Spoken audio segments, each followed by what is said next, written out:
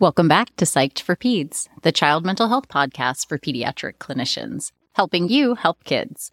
I'm your host, Dr. Elise Faluco, child psychiatrist and mom. What does teen depression look like? How can you tell the difference between depression and normal sadness, teenage moodiness, grief, or even demoralization? To help answer these questions, we are honored and excited to have a repeat guest, master clinician, Dr. John Walkup. And you may remember Dr. John Walkup from some of his earlier episodes on fearless families, as well as on treating anxiety with medication. But today he's coming back on the pod to talk to us about the cardinal features that help us distinguish clinical depression in teens. Dr. Walkup, in the times that we live in, teens are exposed to a myriad of stressors and adverse life circumstances that negatively affect their mood. So when we have a teenager in our office with low mood, in the context of multiple life stressors, we have to be considering that this could be normal demoralization rather than depression. Tell us about how you think about demoralization.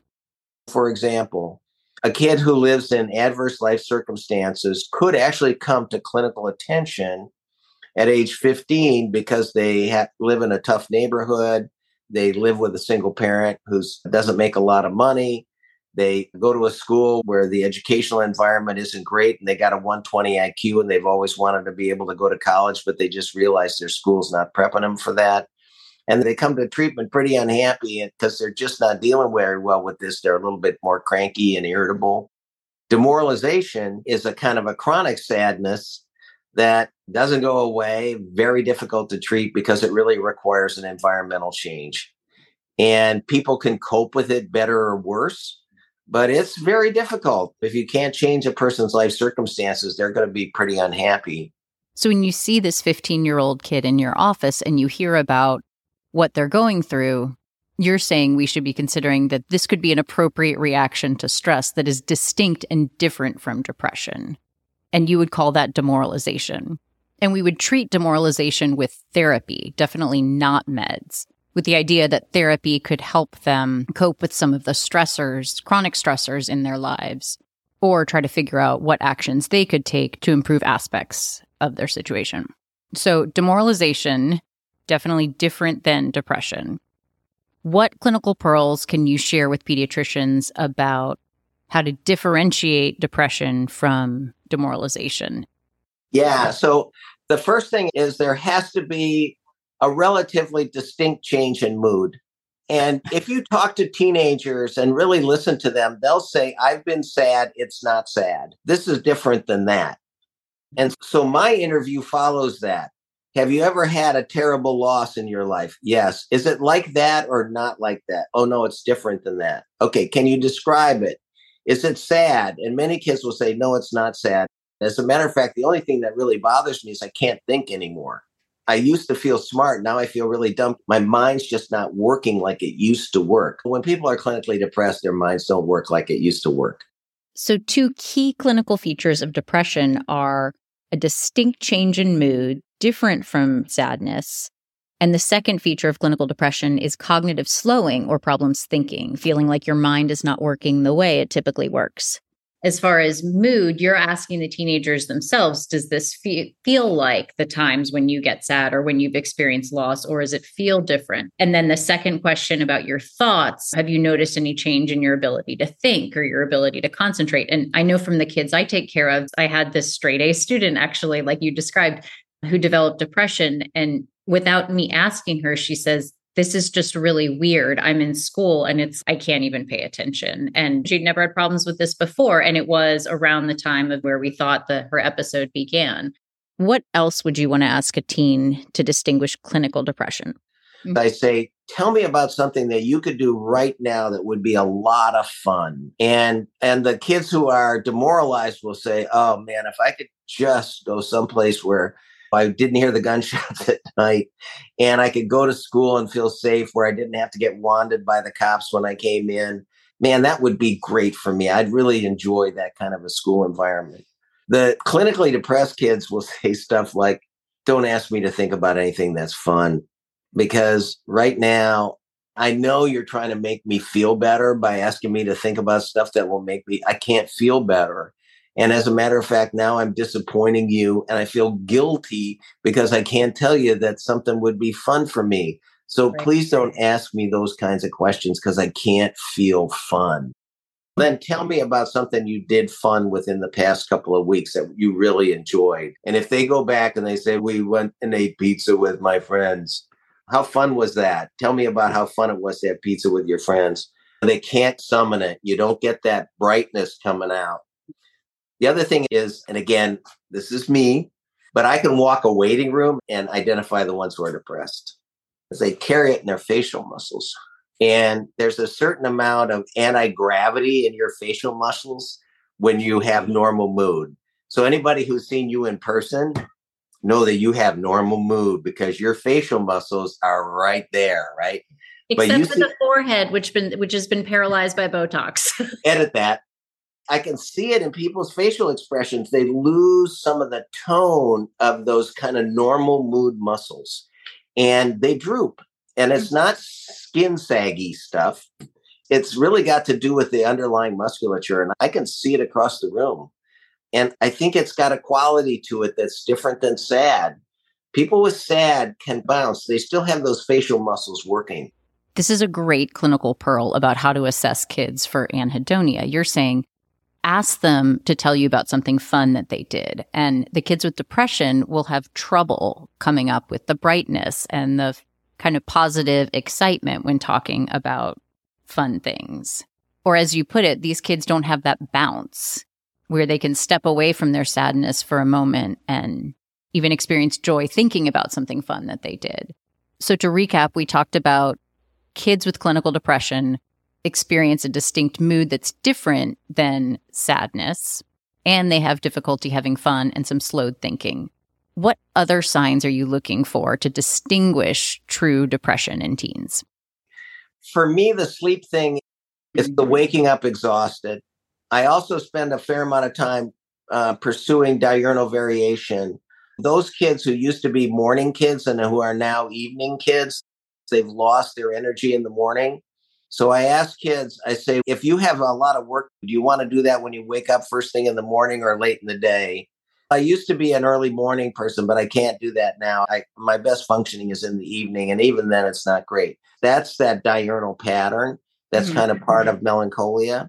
Now I'm thinking of our pediatric colleagues who are thinking like, I don't have time in a 20-minute visit or a 10-minute visit to sift and sort, but you're giving them the key pieces and the pearls. The things that you keep bringing up are mood, diurnal variation, where your mood is worse in the morning. You wake up feeling awful and you don't feel refreshed. You still feel exhausted, the way you think and the way you sleep. But depressed kids phase shift. So if your mood is best in the evening, what happens is you push the evening longer.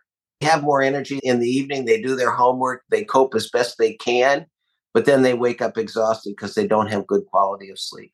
So there is some kind of something between kids who have fully phase shift. It's not just the fact that they have video games in their room all night long. There may be actually some mood contribution to that. So mood worse in the morning, they wake up feeling not refreshed. They have trouble thinking or concentrating or making decisions that's new and that is time related to the other symptoms.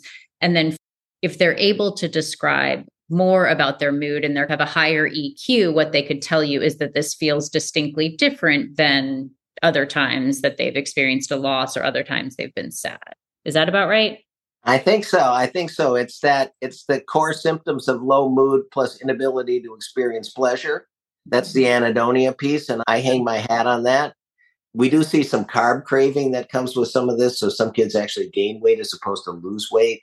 Depression's got to be pretty severe for people to lose weight. So there's other things that kind of come into the pattern. But once you understand that you're looking for a pattern as a clinician, you're building your capacity to recognize the pattern.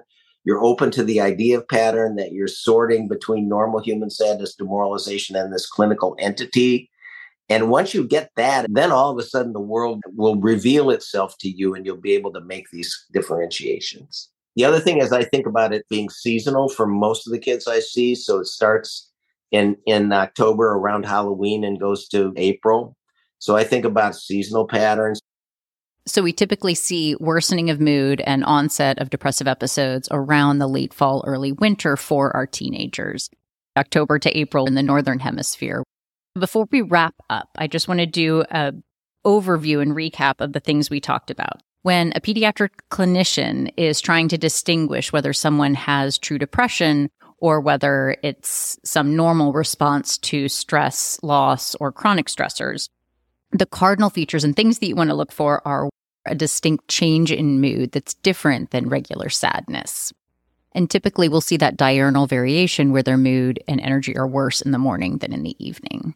And remember the clinical pearl that you shared where you ask the teenager, you say, can you tell me about something fun that you've done? And you see how they respond. And you really look to see that bounce in their mood, in their facial expressions. And if you don't see that, that's more concerning for depression. Also, it'd be important to ask kids whether they notice that they're having any problems thinking or making decisions or concentrating. And I know you and I have previously talked about how sometimes kids will misinterpret this as possible ADHD. And so when you have a teenager presenting to your office complaining of problems concentrating, always be thinking about depression. What would your take-home message be for pediatricians? One take-home thing that you want them to think about when they're evaluating kids for depression? Yeah, I think what you're going to pick up on the PHQ-9 is you're going to pick up any combination of normal human sadness, demoralization, and clinical depression. And once you have a high score there, it's up to you to begin to do the sort. What I love about pediatricians is many times they're treating kids that they know. And if they're all doing what I recommend them do, which is to get that family history at the first well baby visit, they know whether there's a family history of depression. So starting at age 13, 14, and 15, they're looking for that seasonal slump. They're looking for complaints from the parents about sleep. They're looking for he's grumpy and irritable, and that's so different than what he used to be, the sweetest kid in the world. And instead of saying, say, oh my God, you got a positive family history. This is when this stuff starts happening. Let me spend a little bit more time digging a little deep. You can do what I just described in a 15-minute session as long as you have that longitudinal relationship. You should know what's coming, and you should be knowing what to look for, and you should be knowing how to sift and sort after listening to this about normal human sadness, demoralization, and clinical depression, which are 3 different low mood states in kids. Excellent. Thank you. And very practical clinical pearls too about how to sift and sort and how to do that in a short period of time to make sure that we're diagnosing the right thing. This was so great. So awesome talking to you. Of course. I love doing this. We never talk about this stuff anywhere, really. But this is the best stuff. And this is the stuff people want to know. And these are the questions I get asked a million times. And sometimes I have good answers. And I think you have a much better answer than I do. So this is great. I got a few more gray hairs than you do. So been watching it for a long time and fighting the fight for kids, because this whole idea of dimensionalizing unhappiness has really not served kids, my opinion. To our listeners, thanks for tuning in to Psyched for Peds. We hope you'll join us next week as we continue the conversation with Dr. Walkup and talk specifically about treatment for depression using medication.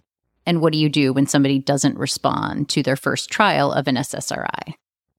Check out our website, psyched4peds, or follow us on Instagram and message us if you have any questions. See you next week.